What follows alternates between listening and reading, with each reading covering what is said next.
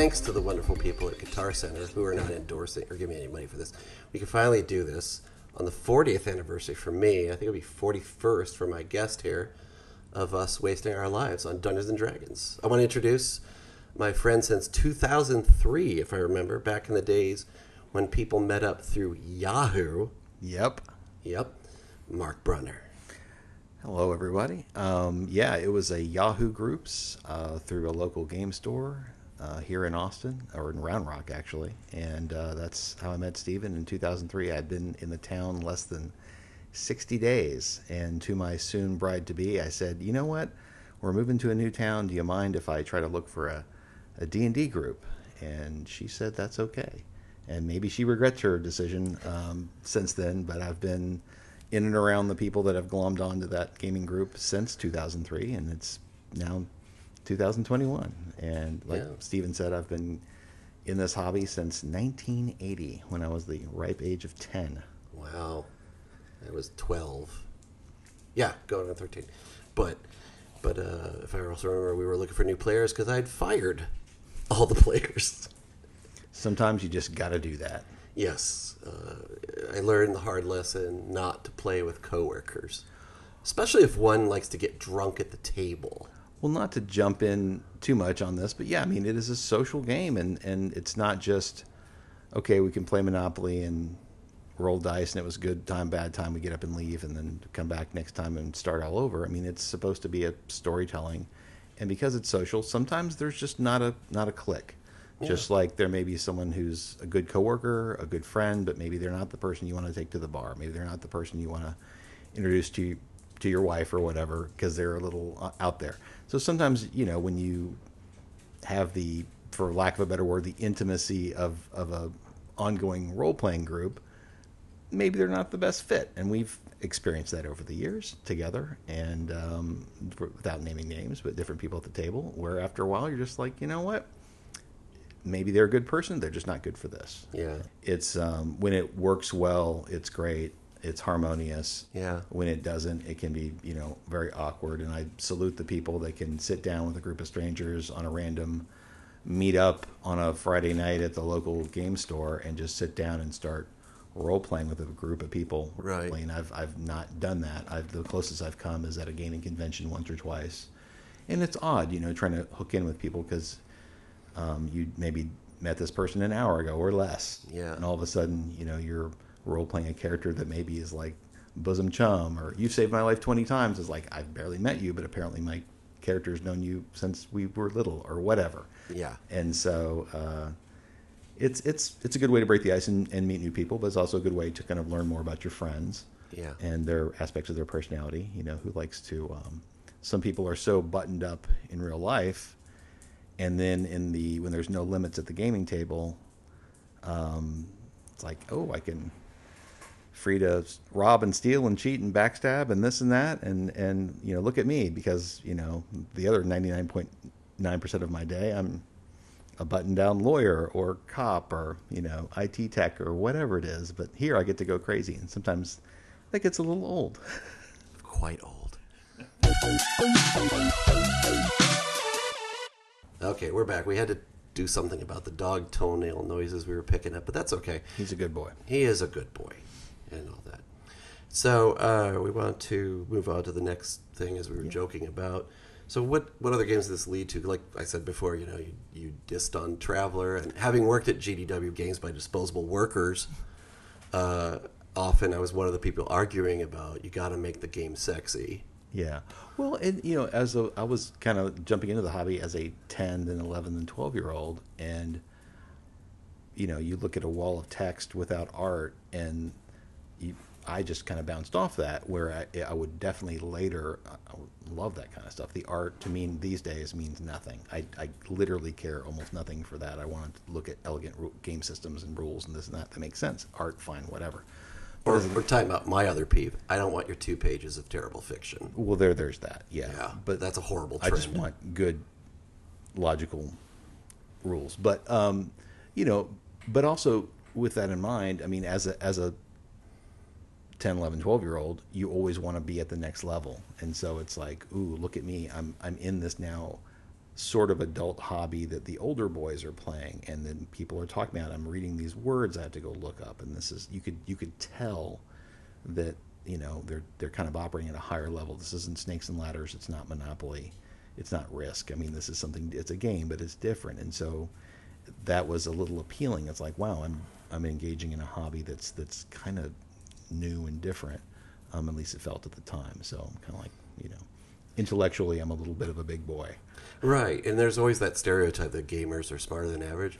And the sad truth is, when I worked at GDW with the surveys and all that, they're not. Right. They're still, gamers are in the same curve as the rest of the population. And definitely, like I said, back in the school days, learning the people that were into it were from the jocks to the squares to everybody in between. And some of those kids were the tryhards and the smart people, and some of them weren't. They just it's just something fun and different. Right. But other games. What other games? Yeah. Yeah. So just it was that for the longest time, because that's pretty much all there was, and we didn't have the resources to, like now, disposable income. It's like, okay, flavor of the week, here comes this, I'm going to buy this, I'm going to try that. And so it was hard to kind of just dip your toe in the water. So everyone kind of had, this rule book or this module for D&D, but it was hard to get into the things. I don't think I really started until I got into college era, when I had a little bit more money from working. It's like, okay, here's some other things I've heard about: Call of Cthulhu, RuneQuest, learning. Those are both Chaosium games. That's the publisher. Learning those systems. Like, okay, you can do the same thing. How does this game do things differently than that game? Okay, I like this part of it. I don't like that part of it, or whatever. And so just slowly branching out. And then also in college, different people had different collections. So I had a friend who was, a roommate who was a gigantic gamer. He was into Champions, and he was into Twilight 2000, and so that kind of expanded my horizons a little bit about, okay, I've never particularly into comic books that much, but you can still play a game and not be a giant fan of comic books and still play a fun game. Here's Champions, which maybe wasn't that fun, but at least you can try. Like, wow, I am really into military history, and I'm in ROTC in college, and I should be into Twilight 2000 because it's 1990s era weaponry and this and that, and I was kind of from a little bit standpoint living that life myself. You were in ROTC? I was, but then, I didn't know that. But guess what? I bounced off of it. I didn't like it. So it's like, again, just different things. It's like, didn't like comic books, love comic book games. Was kind of in the military. Didn't like the military games. It's just interesting. And then, like, I'm not a particular horror fan or supernatural fiction fan, but I love Call of Cthulhu, and I came to the fiction of H.P. Lovecraft through the game, as opposed to the other way around. So, right. You know the sequel game to Twilight 2000, right? No. You didn't know that there's a sequel game? It's called 2300 AD. Oh, right. Yeah. Okay. And a guy named Tim Brown, who worked at GDW, went on to TSR and did Dark Sun, and he had the best joke about it. He said, Twilight 2000 is the great prequel, because before you build a road to the stars, don't forget to nuke the world. Right. Well, actually, funny. Okay, nuke the world. So actually, the second role-playing system I ever got into, and this landed pretty hard. My folks, we had a Christmas. It was in New Mexico. We grew up in Houston, so my family wasn't big on giant family trips, so it was rare for us to actually take a big trip. And so we took a big trip, and so my parents were like, we're going to have Christmas somewhere else. What can we do? We want to bring gifts, but you can't bring boxes and boxes and boxes. So I think my parents strategically thought, if we buy Mark a new role-playing game, a 20-page or 50-page, manual, he will chew on that all vacation long. So they bought me I guess it was probably the second edition or first edition of Gamma World, and I just fell in love with that, which is D&D in a different light. That's like saying, oh, you like apples? Here's a green apple. Okay, it's slightly different, but it's pretty much the same thing. And it just that hooked me pretty hard too. So that was my go-to for a while. But my friends were still like, "This is great, laser guns. That's fun. Hey, let's play D&D." So I never really ran a lot of those games, although I had a lot of affinity for it. And also because, frankly, hey, this is my parents kind of putting their stamp of approval. This hobby is okay. They were always suspicious about things that I got too much into. If I talked about something too much, or it was like, hey, are you you still doing your studies and still doing this and that? It's like if I talked about something too much, they're like, wait a minute, let's back out. Whether it was an activity or a girl or whatever, if I was too infatuated, they'd start pulling the reins in. But that was sort of their seal of approval, like, hey, we approve. This is imaginative. Hey, here's the world getting blown up. Have fun, son. Whatever. Okay, because a lot of my friends would do Thunder the Barbarian with it. Right. Yeah. Kind of trying to mix the two. Yeah. Somehow, hey, I've got 3 arms like Thunder on his horse. Yeah. I got a gun in each one of them. Yeah. Yes. Well, besides other games, did it ever lead to other books? It seems to be you came in through the other way around, because usually gaming leads to people saying, oh, I'm going to read Moorcock. Right. Or Gordon R. Dixon. Right. I'm not very big on fantasy myself. I've always been more science fiction, but D&D's always been my game. Because I hate most fantasy literature. And I was kind of, I put my toe in science fiction, but then I leaned more and more heavily into fantasy, and that seemed to be what I consumed a lot of. And then in the back of the first edition Advanced Dungeons and Dragons rule book, I think it's like Appendix E or Appendix G or whatever. Yeah. There's a whole list of, hey, these are authors and works that have influenced the game. And for the longest time, I used that sort of as a guide. And it's like, oh, I don't know who Jack Vance is, but it's mentioned in the back of the book, so I'm going to go look at his stuff. Wow, okay, Fritz Leiber. Okay, the Conan stuff, I've read most of it. I'm going to go read through more. And so just picking up bits and pieces, Michael Moorcock I started to get into in college. And it's just like, whoa, I see the influence. And I became a little bit of a fantasy literature snob, because a lot of my friends were coming to it like, okay, I've read Dragonlance, I've read Crystal Shard, I've read the books about the game. And I had this refrain for the longest time. Again, I was just being a complete snob about it. I'm like, I read books that influence the game. I don't read books that were influenced by the game. Like that's some badge of nerd honor or whatever, that instead of reading Dragonlance, which is set in a Dungeons and Dragons world, I'm reading, Fritz Leiber, which is where, the Were-Rat comes from. Which the Were-Rat comes from, and the Thieves Guild. And here's a city that might as well be Greyhawk, but it's called something else. And it was written, back in the... Lankmar, back in the 20s or something, as opposed in the 70s. And so it's just, I was a little bit of a snob. And so I didn't pick up a lot of literature that some of my friends who were big into D&D, they were... the Forgotten Realms and stuff, that was about the era when I kind of had started to check out. And that was hugely influential to a lot of people, a lot of gamers that I would intersect with. They would talk about these tropes from some of the more recent fantasy literature, and I was steeped in, stuff from a generation ago. The Nine Princes in Amber and things like that, just kind of working through some of the old fantasy classics. Well, you did the right thing, though, because even the TSR employees I dealt with, they didn't care for many of the books either. Yeah. Because it took them it was pretty funny, it took them a while to actually write these well, because there's even an instance where a wizard said, stand back, I'm going to cast Tensor's floating disc. Right. I read a Dark Sun one for research, because that one freelance thing I got to do, and it was a chore. I've heard that some of them are just,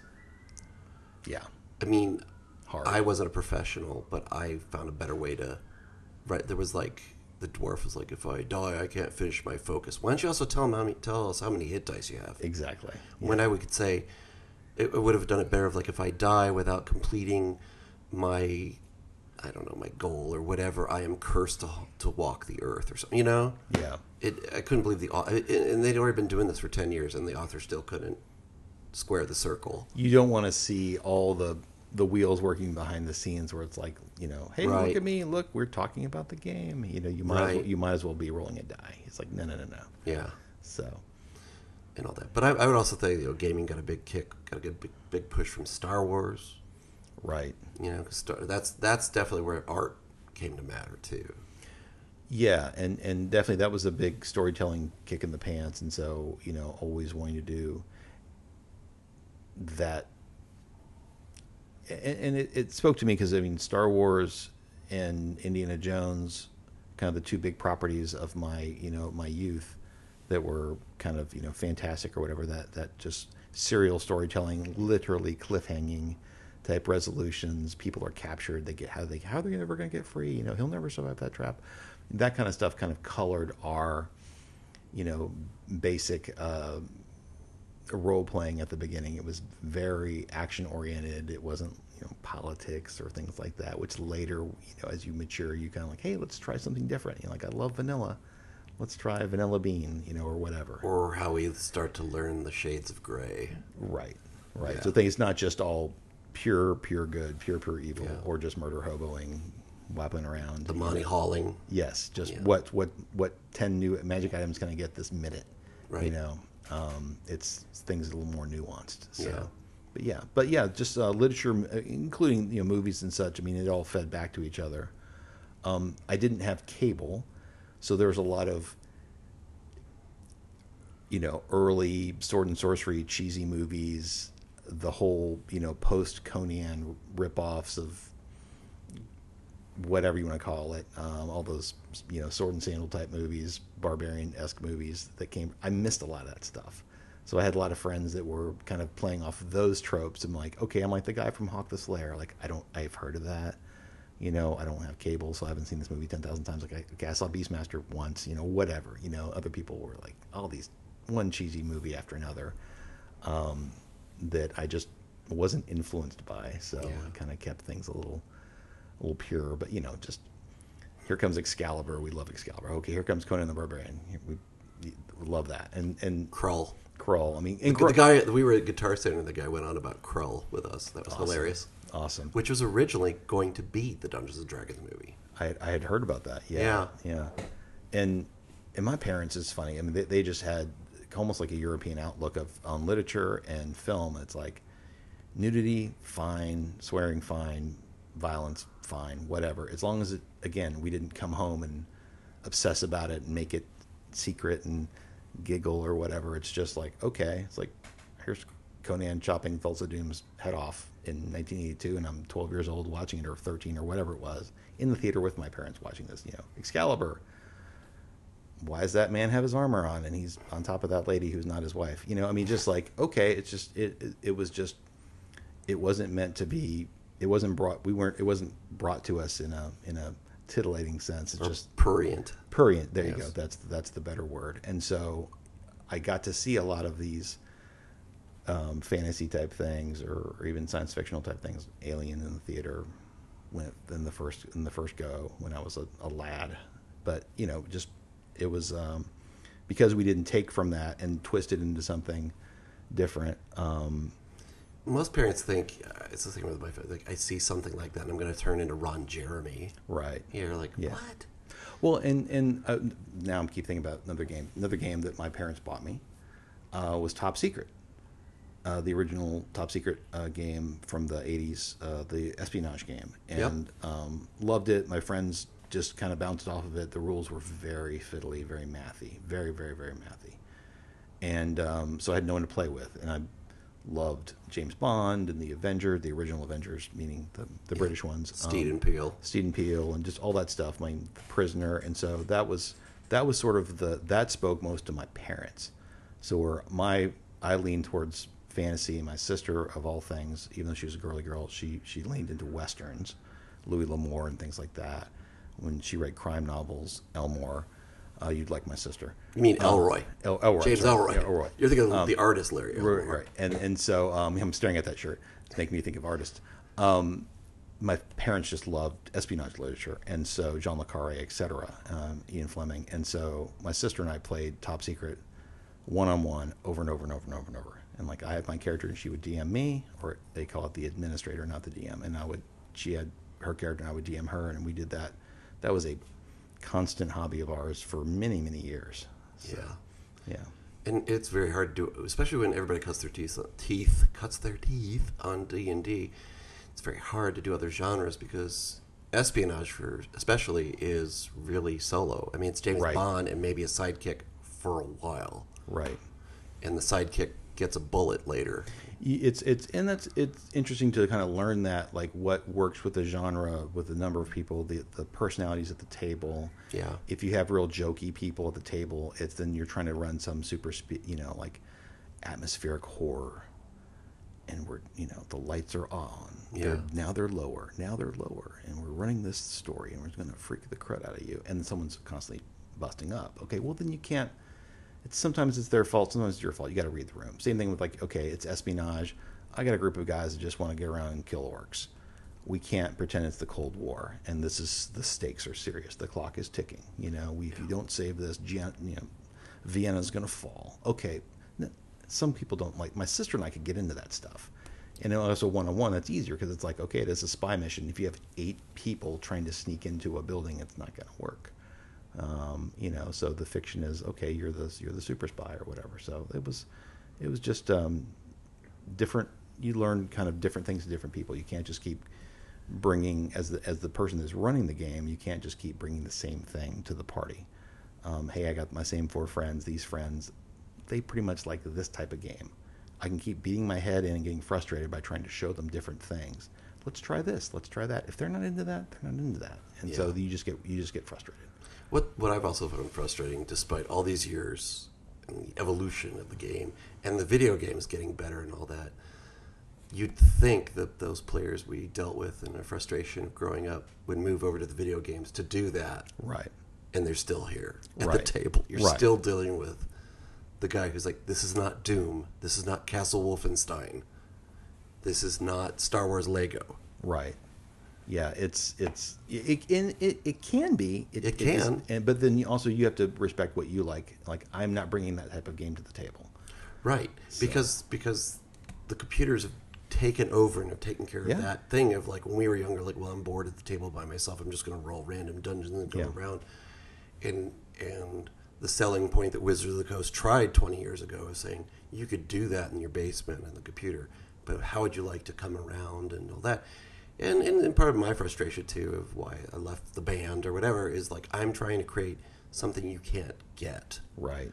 And you guys are pissing all over it. Yeah. It's like I have a part-time job I'm not getting paid for, so I don't want to hear any complaints. But and that does, you can really lean into it, and which is a good part of the hobby. But it also can be very unappreciative. It's like, I spent 8 hours working up this map and this background and this and that. It's like, well, part of the reason is like, well, why? And they killed everything in 15 minutes. Yeah, but then maybe it's because, you know what, I actually enjoy that. So my enjoyment of the, quote, the game is more than just what happens in the 3 hours on Wednesday nights or whatever. It can be more. But also that can be frustrating because it's like, hey, to put 3 hours of, like a comedian, I need 10 minutes. Okay, well, I'm not prepping 10 minutes for 10 minutes. I'm prepping weeks for 10 minutes. I'm prepping a lot for a 3-hour production. You're not talking for 3 hours. But still, it's as you know, as fellow GM, Game Master, you do a lot of note-taking and strategic thinking and planning traps and surprises and things like that. And sometimes it's appreciated and sometimes it's not. Sometimes you can improvise on the spot. Sometimes your improvisation is because you have done all the prep, then you can improvise, and it helps when it's appreciated as opposed to, like, no one cares. Let's move on to another part. Yeah. We've talked about the improvisation and all that. Did anything from D&D dovetail into your life, say school, or even your choice of career? Everybody knows about me, where they're like, oh, you got to live the dream. Yeah, that became a nightmare very quickly. Because that's my favorite question people ask me, especially at my job, where they go, like, what have you done? Like, I worked in the D&D business. What was it like? Low pay and the admiration of dozens. Right. And every convention, you're behind the table, or once an hour, some person comes up to you and say, you suck. Right. So that's why I leave Kathleen Kennedy at Skywalker or whatever it is at Disney alone. Right. Everybody wants to bash that poor woman. I'm like, lady, you got all my sympathy. Yeah. Well, I mean, again, as a kid, I mean, the reading fed the game, which fed reading, which goes back and forth, and it had at one time kind of a high level of language, and it rewarded quick thinking, and I mean, I'd like to think of myself as a quick thinking, lawyer. I do a lot of stuff, I'm probably at my best in the courtroom when the chips are down and you're having to almost improvise and things are happening. I mean, I got a pretty snappy mind. I don't know if gaming caused that, role-playing game, but it certainly can't hurt. I mean, because again, have to problem solve and work as ideally work as a team. And whether sometimes, if you're running the game, you're the one person kind of putting on a story, and you have to kind of, if you're not just reading what happens next in the next room from a module that you may have bought and just going straight down it, and you're kind of adapting to what's happening. You look at the text and, oh, there's a locked door. Well, what if I want to use this crazy spell in this crazy way? Well, you have to figure out a way to say yes or say no or whatever. And so it does help stretch those muscles and work on improvisation and work on quick problem solving. And that was, I think it's good to have that basis at a young age. And we kind of fed into that. So, okay, well, turn around. Why be a lawyer, though? Because medical school was really way more expensive and much longer to become a clinical psychologist, which was also thought about doing. So no way. Yeah. So, but yeah, I was in the middle. I was taking didn't really struggle in college throughout my course of psychology classes until I got to statistics. Well, let's back up because let's for the audience and all that. If I remember, your freshman year was Johns Hopkins. Yeah. Which is amazing. It was something different, yeah, and so I. So when you were there, were you still like clinical psychologist? I actually at that time I went there to be in the international relations department. So, but then I found that Johns Hopkins graduate school, great. Johns Hopkins undergrad was just to be tolerated, and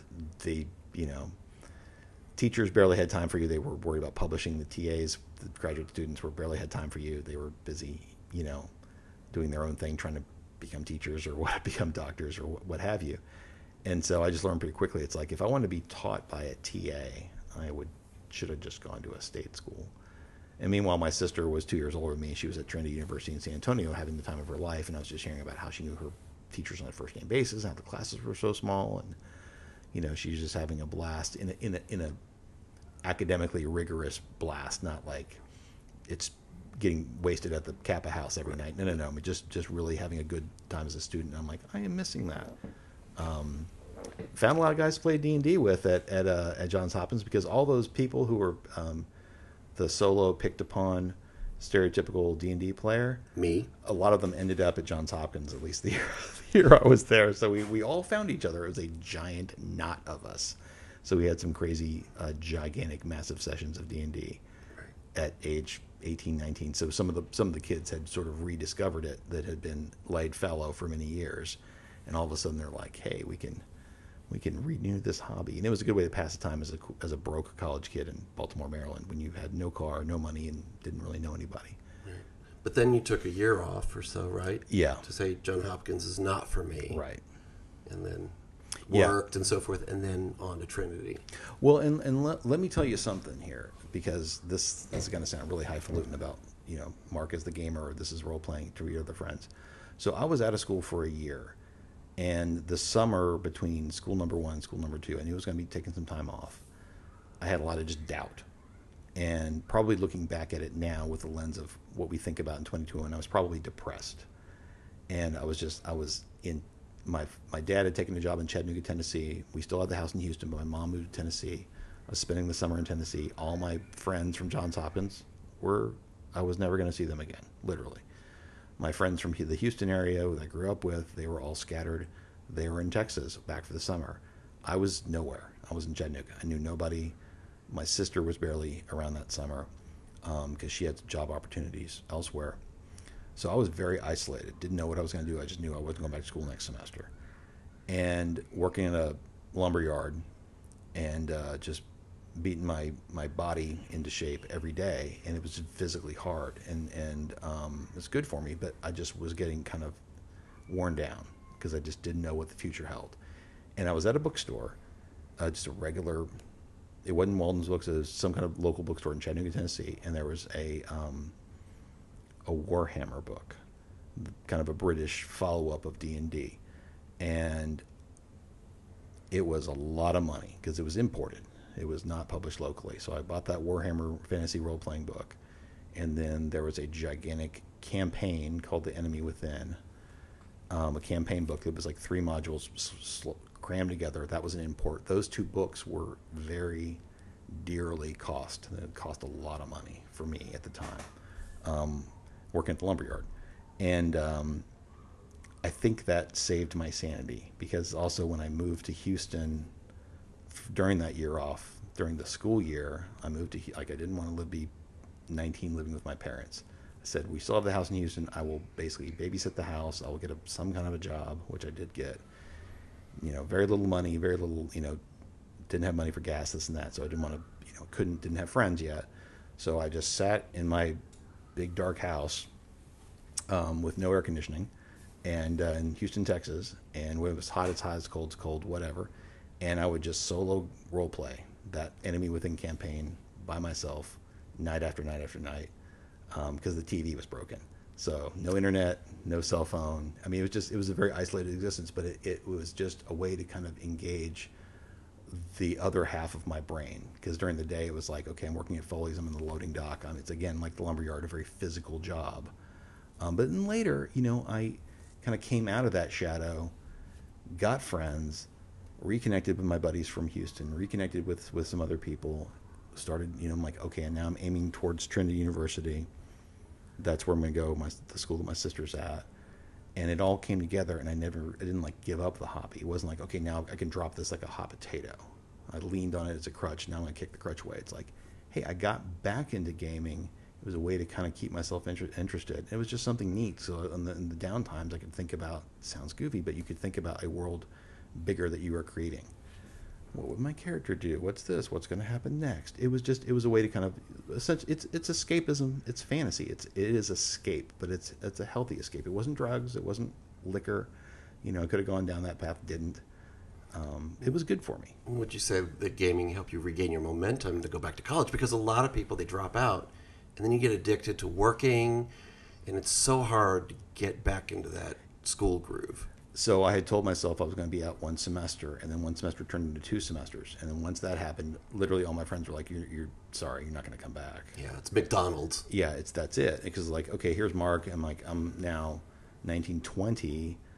I'm essentially living on my own. I got a big giant house in Houston. I'm not paying the mortgage, but still, it's like, oh, there's girls and a little bit of spending money. So I mean, as the things went from being dire, don't know if I have enough of gas to go to work, to okay, now I've got a paycheck and a bank account and this and that, and I fix the TV, and you've got some mastery.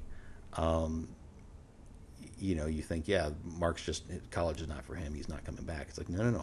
I came back, and then I kept gaming, and it's like I gamed more in the years that I got into college. The last 2 years of my college career, when my grades were the highest, is like that's the time I gamed the most. And that's when I ran into that one roommate who was like, hey, I used to play D&D, but I also played Champions, and we have a group every week, and I'd listen to him after a 6-hour session. He'd catch me up, and then every once in a while I'd kind of guest star in some of their games, and then I guest GM'd a couple times in Champions. I learned the rules, and so it was just good. It was a nice bridge hobby. It wasn't just, well, I just watched TV and broke myself out of depression. It's like I was able to kind of exercise a different part of my brain, and it really did help me.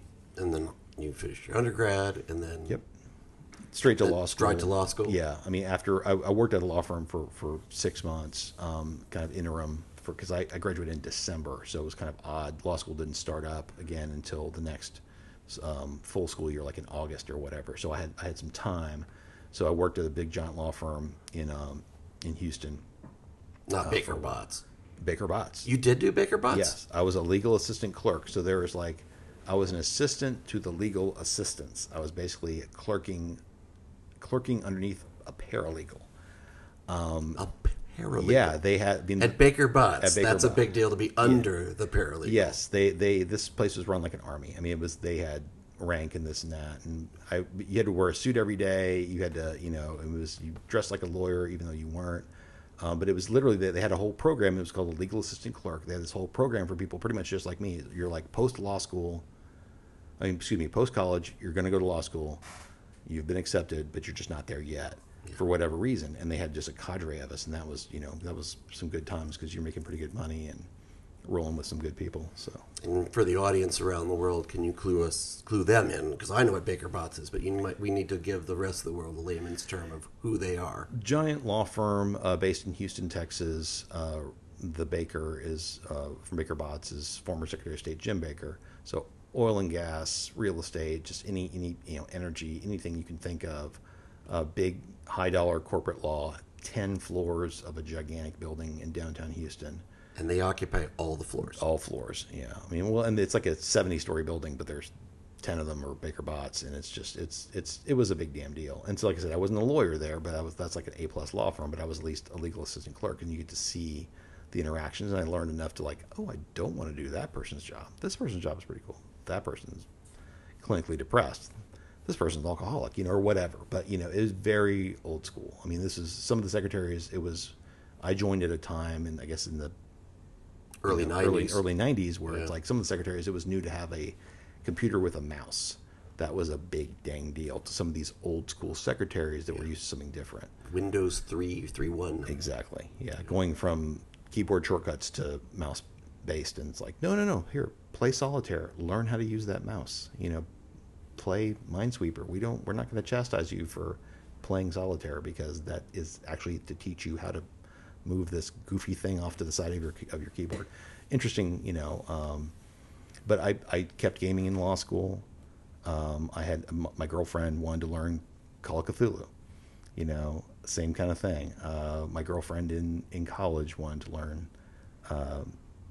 She had heard about D&D. Her dad actually, when he was quite a bit older, but he was almost like the age of like a Gary Gygax or whatever.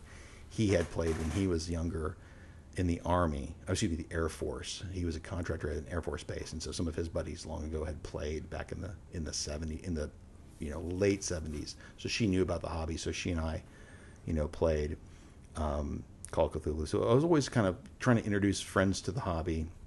Some of it took, some of it didn't. But it was always, again, something that people that I tended to hang out with, I wanted to share with, and they usually were pretty receptive to it. I did have one friend of mine in East Texas. When I tried to get her into the hobby, she was one of those people that was told that, dice are wicked and D&D leads to Satanism. And literally, I'm like trying to show her, I had percentile dice, and I wanted to show her, like, let's just say she was a reserve deputy. So at a local police department. I was wondering what that is. She had another job, but she's basically a part-time cop. So it's like, hey, well, pretend you're sneaking up on the bad guys who are in the barn, and you have an 80% chance of success. We can't say you're for sure. So you take these dice and you roll them. Oh, look, 71. That's lower than 80. That means you snuck up to the door. So are you going to kick in the door with your gun drawn? Are you going to listen? What are you going to do? And she was like, scared of using her imagination. It was like I had slowly cracked open the Necronomicon and said, just take one look, girl. And she was smart, college educated, East Coast. It wasn't like she's some yokel. I mean, we were in East Texas. She was not from East Texas. Super smart lady. Her full-time job was the supervisor for the regional CPS, Children's Protective Services. Smart lady. But basically, like, I have heard these games you will lose your soul if you play this stuff. I know you played, and I see your books. I don't want to touch them. I don't want to think about them. Like, I'm trying to show her rolling dice and using your imagination. She's like, I can't do this. It's like, you got girlfriends of yours to play this with you? I'm like, yeah, I think they're still going to heaven. It's okay. I'll give you a funnier anecdote. When we moved to Houston, my mother got a job selling terrible, out-of-style maternity clothes. And the woman who was brought in from HQ to train her was from Wisconsin. Mm-hmm. And she stayed with us for a little while. My mother's like, oh, my son is into that. She's like, oh, yeah, I'm from Wisconsin. And I'm like, what do you know about it? When you go to bars and you meet guys who are into it, don't lie.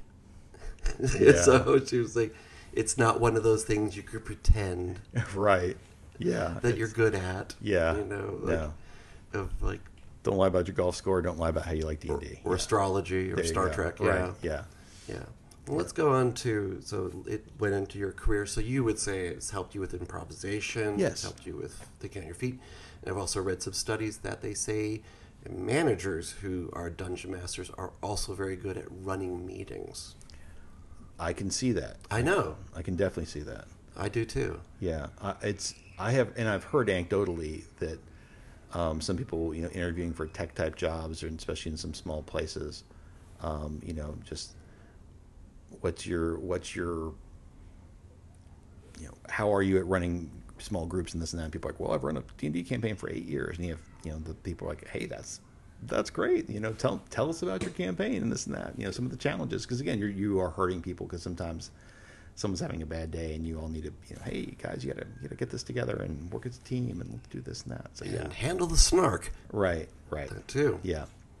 So moving on with, now that you are happily married, Yep. and all that, you have Elizabeth and Evan. Yep. How's gaming coming along with them to pass it on to the next generation? Yes and no. It's funny because they see me at the hobby. I mean, I'm gaming steadily every especially during the pandemic. Now I can't go out for Wednesday night. Wednesday night comes home, with me, and so I am there at the kitchen table or in the office, gaming. And sometimes it's funny voices. I'm not usually into that, but sometimes it's just people laughing, or sometimes it's frankly, I'm sitting there with my head in my hand because other people are arguing about rules and I just can't be bothered and I just want it to end. And so they sometimes will see, like, I don't want to get involved in that hobby because Dad's always sitting there bitching about this and that and putting himself on mute and then pulling his hair out. But I think that's just, that's just me being histrionic a little bit. But my son, I kind of ran him through some very, basic stuff. This sounds very highfalutin, but I think every gamer does this. You make your own system. So I had a very easy system. I made homebrew called MVP for mind, vitality, and personality. This is so I ran him through that years ago. And it's a hackable thing. So it was like, okay, here's MVP system that is what I called Spy-Fi. So Evan was into little espionage movies and the Avengers back then. So it's like, okay, here's your super spy and his sidekick and this and that, and we're going to run through all these scenarios. And he really enjoyed that. He never really my kids would pull the monster manuals down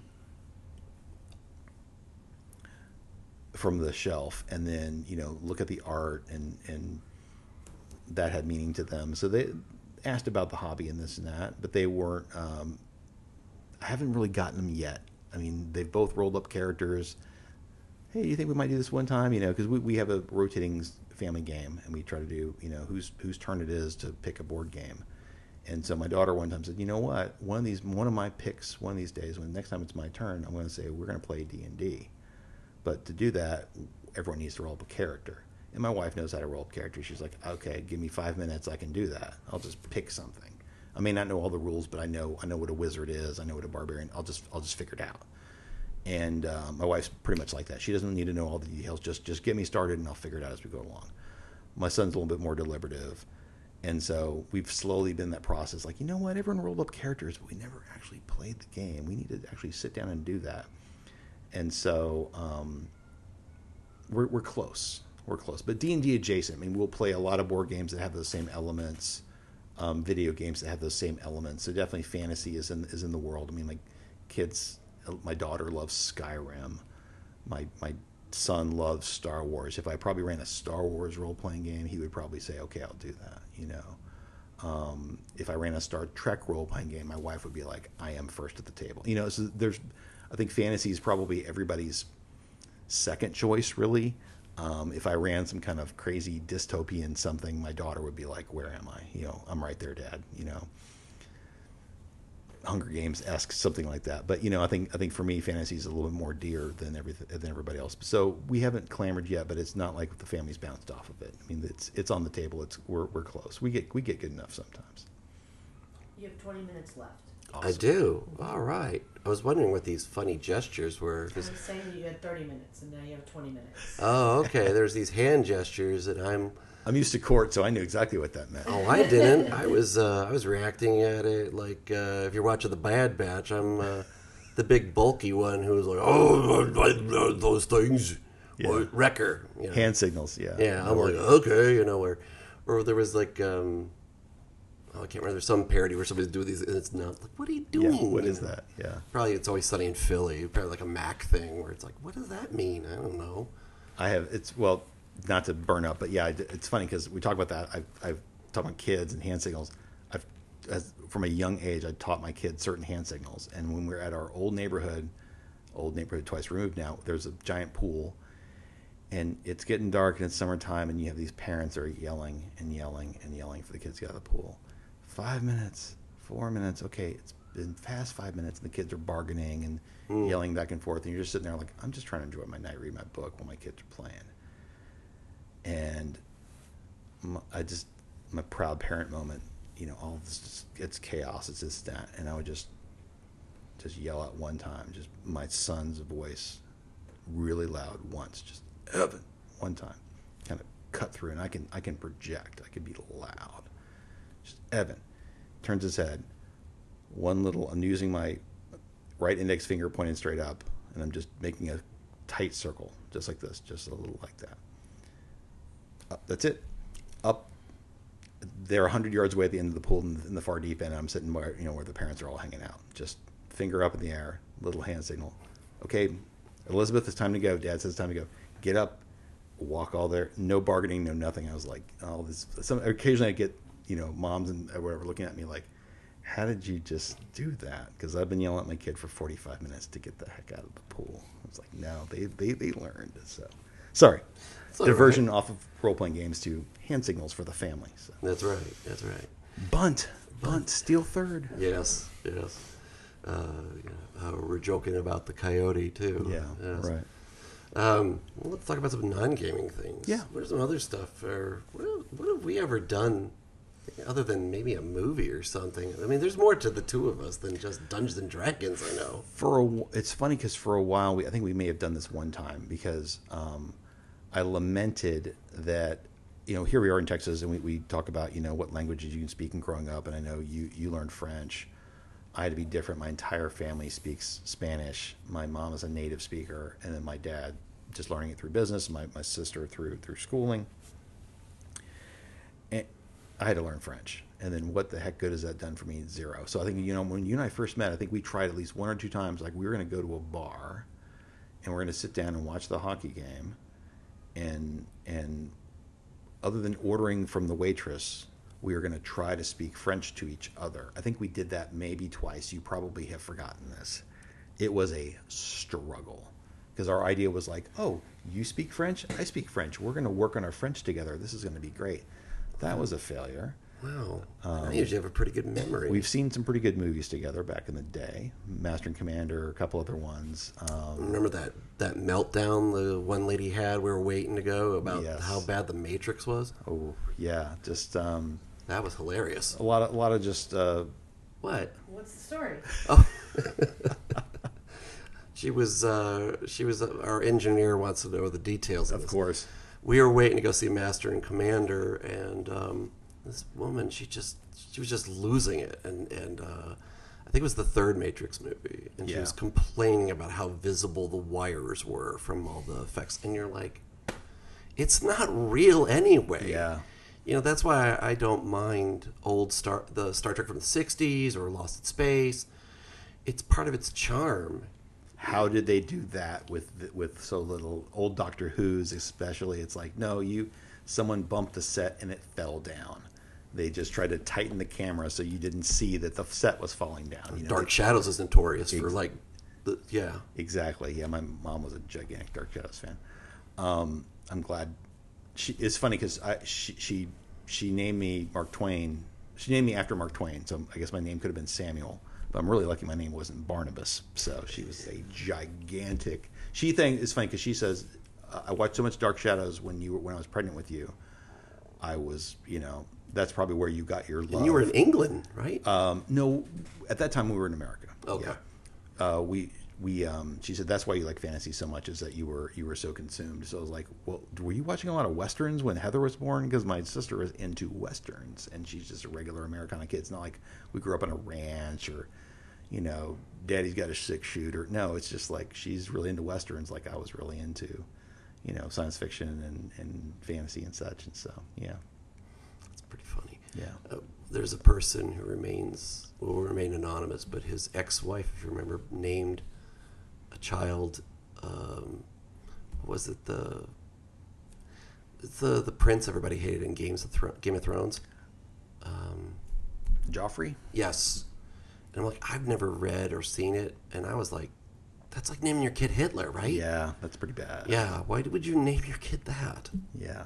Well, it's funny because there was a person at our gaming table who, and I have my problem with this sometimes, is that if someone who I don't care for really pushes something or they're really into something. Let's back up. The player or the topic? Well, the topic. So someone who's like, oh, hey, that burnout guy from high school who smells funny, he really is into Pink Floyd, so it must not be that good. It's like, no, it's actually pretty rich, whatever. But then like this, there was a guy who joined our game table for a short time.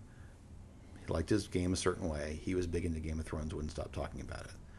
And it was back way before the TV show.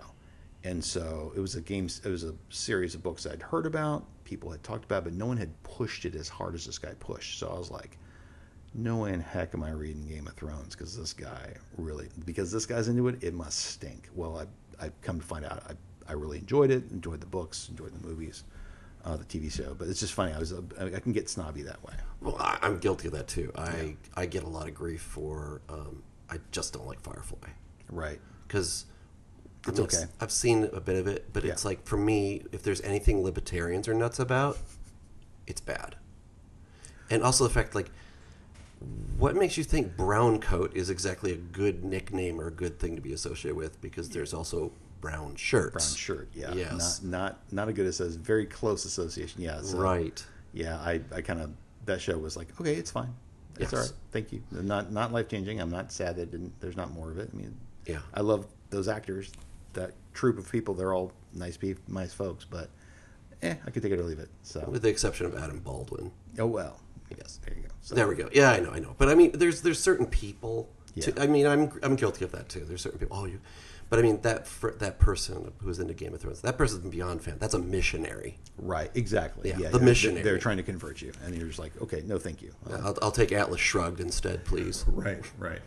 So we meet a lot of people in this hobby, and you can. And if you try to, over the years, we've had people, because of job circumstances or life, stress, good or bad, I'm getting married, I'm moving. So you have people, I mean, how many people have we had leave our game table? You've left our game table. I've left our game table. There's things like that, but yet we're still affiliated. We're still in email groups. I mean, there are people that we chat about the game or games that haven't sat at the table with us for years, but they're all welcome. Sometimes people will drop in, and so it's a good hobby that you can kind of revisit and check in on and gameplay for. You tell me about your campaign that you may be working on, or that you are running or were running, and hey, let me run this by you. DM to DM, creator to creator. What do you think about this? And like, oh, well, tell me about your, the personalities of your character. Okay, what about this? It's just an interesting hobby. There's so many aspects to it. Some people like just literally the getting together, rolling dice, quote, killing things, exploring, role playing. I love, someone says, oh, I really want to do voices. I want to explore characters, and I can be this alien thing. I can be whoever I want to be. It's like safe acting or whatever. Great. Some people are not into that. They just like the storytelling part of it, or they just the social getting together with buddies. Yeah. I mean, push comes to shove, really, if we just got together every Wednesday night and played a board game, I would be perfectly happy. I'm more happy that we get to play something a little more complex that can be richer. But if it was literally just, we're just going to set D&D aside. We're just going to game of the week it. Okay, I would be happy with that, because ultimately for me it's the social aspect, because unlike a video game, you can do it, but it's not the same. You can go through the motions of role playing against yourself, with yourself. It's okay. It's fun. I did it. That's what got me out of my depression when I was on my own. But it's so much better when it's around other people, and it has to be a social aspect. Yeah. And I think computers are still not there yet, because you're still limited in decisions and all that versus the table. Right. Okay, so we tried to do the French thing. Wow. That's a bummer. I literally we did it twice, and then I think we were. Well, now I'm learning Italian thanks to Duolingo. I recommend Duolingo. That's what Jeremy recommended. He's polishing up his Dutch through it, And you're going to have a big laugh. Starting Tuesday, we're going to be doing Taco Tuesday, where we have to communicate to each other only in Spanish. Nice. My daughter does Duolingo for German, and my wife does it for Russian. Hmm. And I'm still just goofing around. If they're paying for it, come join me for Italian. There you go. It'll be great and so forth. But with it's going to be a struggle because I'm still on the boy drinks milk. That's not a bad place to be. At least you're. The hotel is closed. Yeah. Yeah. Well, I mean, learning a language like that just exercises so many different parts of your brain. It's just good mental exercise. I mean, people describe it like math that fires the same neurons, which I leave this to the experts. I'm certainly not one of them. I disagree because math, no matter what language, math has the same order versus right where the prepositions or possession is. Yeah. Because I'm still getting stung on like, oh, I have to have a definitive article before the possessive pronoun on something. Yeah. It's just like, okay. But Duolingo, I have to admit, is pretty fun because the order of progression is different in Spanish than is in Italian. With Italian, they go with what phrases they think are important here, drink, eat, while Spanish is more like I am, you are, is what they're doing. Well, and travel comes up sooner in Spanish, while travel is later in Italian. Well, Italian is like, we're going to do colors instead. Yeah. That's well, I remember now, like, okay, so you're way more into comedy than I am. You've hey, come out to see this person. You should try this person. So you've tried to pull me into the comedy world, which I'm on the edges of. But we've seen concerts together because you're into music. Well, you got me the wonderful opportunity to see Roger Daltrey, which we were able to get downloads of. That was so awesome. That was Roger a highlight. Daltrey. That was and amazing. Then we're both kind of into movies, so we've seen some movies together. So what else besides Master and Commander have we done? Because I know you bailed on me for Revenge of the Sith. I did that. Yes. Did you see the Conan? You didn't see Conan with me. I know that. You were there, but you didn't. We didn't know about each other being there for the Summer of '82 festival. Yeah, I was. Kathy will love this. You had a costume. Well, it wasn't a costume. I had my face painted. She painted my face.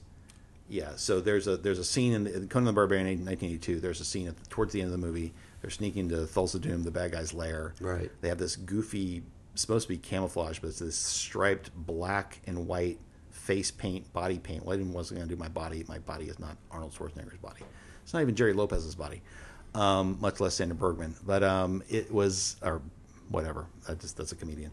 So he has this very distinctive black and white patterning to his face. Right. So I wore a black T-shirt, and she striped my.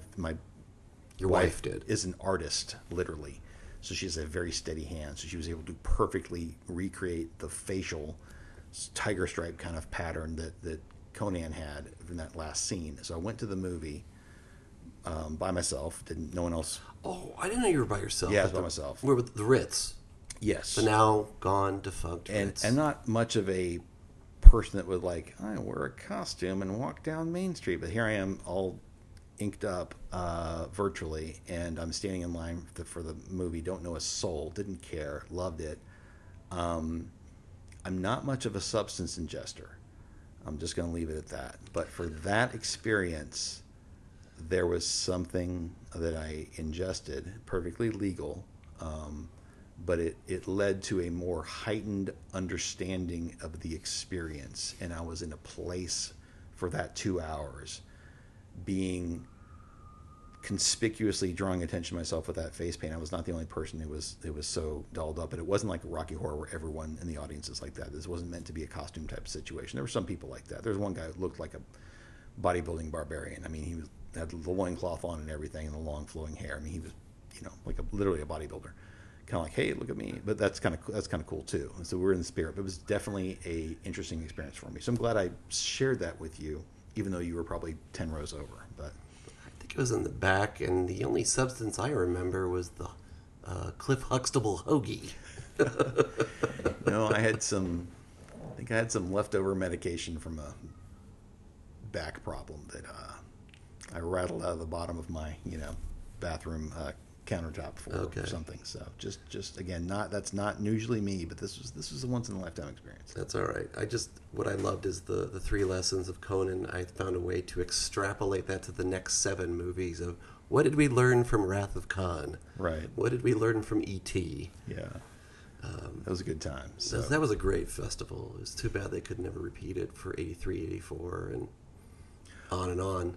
Well, since the audience for this experiment is your other friends, I've had the pushing this back on now on you. All right. The joy of you have such varied circles, and you dip your toe in the comedy waters. You know about music, you know about production, you know about publishing, you know about game and tech, and this and that. You have opinion about politics, and so to all the other friends that you are going to be pulling into the podcast, I'm just going to say, I am thankful for your friendship, and it's been you're always pulling me in different directions, making me think of things, because I'm not maybe necessarily in all those waters as much as you are, just like maybe don't swim in the legal field as much as I do or whatever. And so even though you've got opinions on things, and so it's good to know someone who is as erudite and frankly has an opinion and actually gives a damn about a lot of things. So that's you were good, and just to have the imagination to say, hey, I'm going to sit my friends down and have some of my friends essentially talk through you to my other friends. That's kind of cool. That's really cool. Well, I've moved around too. Yeah, right. And to give you an idea, it was one of the weirdest experiences, as you know. Everybody knows I went to 5 high schools. Yeah. Right? And it blew my mind when I was a freshman at Marquette. Now, a lot of people are like, oh, Marquette University, oh, the 1977 championship, Al McGuire, blah, blah. It's all anybody remembers. Right. But I chose to go there because I was like, oh, it's, Milwaukee, happy days, and so forth. And to me, it was a big enough city. I completely blanked out about Gen Con being there. Yeah. But what was funny is I went to a freshman, I went to the inaugural meeting of the radio station, and this woman came up to me and said, hi. And I'm like, hello, being, freshman, always on the prowl for girls. Of course. And she said, did you go to high school in Texas? And I said, yes, I went to 2. She said, were you in Mrs. Lacey's Latin class? And I'm like, yes. And then the gears start turning, and then I recognized her, and it's like, oh my God, you're Sheila, the giggler. And she's like, yeah, you're the one who got pushed out the window. And I'm like, yeah, that's me, Wow. Small world. Well, it was one story. Yeah. It's whatever. But I want to close up about one thing about conventions of gaming. And, what was your first one? I finally got to go to Gen Con as a player the following year. I stumbled on it by accident in 88, forgetting that it was there. I was like, what is all this going on? I'm like, oh my God, my people. And I got a quick ticket. I just did a one-day pass just to see it. And then the next year I went to play. And you're like, I'm going to Gen Con, the oldest, the greatest Dungeons & Dragons convention to play. And you're thinking, I'm going to be playing with the best of the best. And it's like, no, it's the same people who frustrate me back at home that traveled all this way. Because, one time we played a comic book event, a game like Champions. It was licensed from DC Comics, right? And we're playing these characters from World War II. And this one dude showed up with a hand truck. I'm not kidding. A hand truck of 2 comic book boxes, the short boxes. Yeah. With all the issues of the World War II stuff, the All-Stars and Black Hawk. Like, we're only playing for 3.5 hours. What do you need that for? Well, research. No. Yeah. Just play the dumb game. Right. It was hilarious.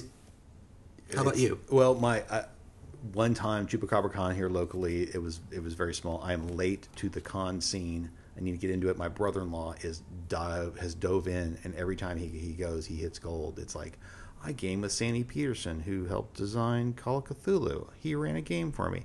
I was the internet guy who has all those videos.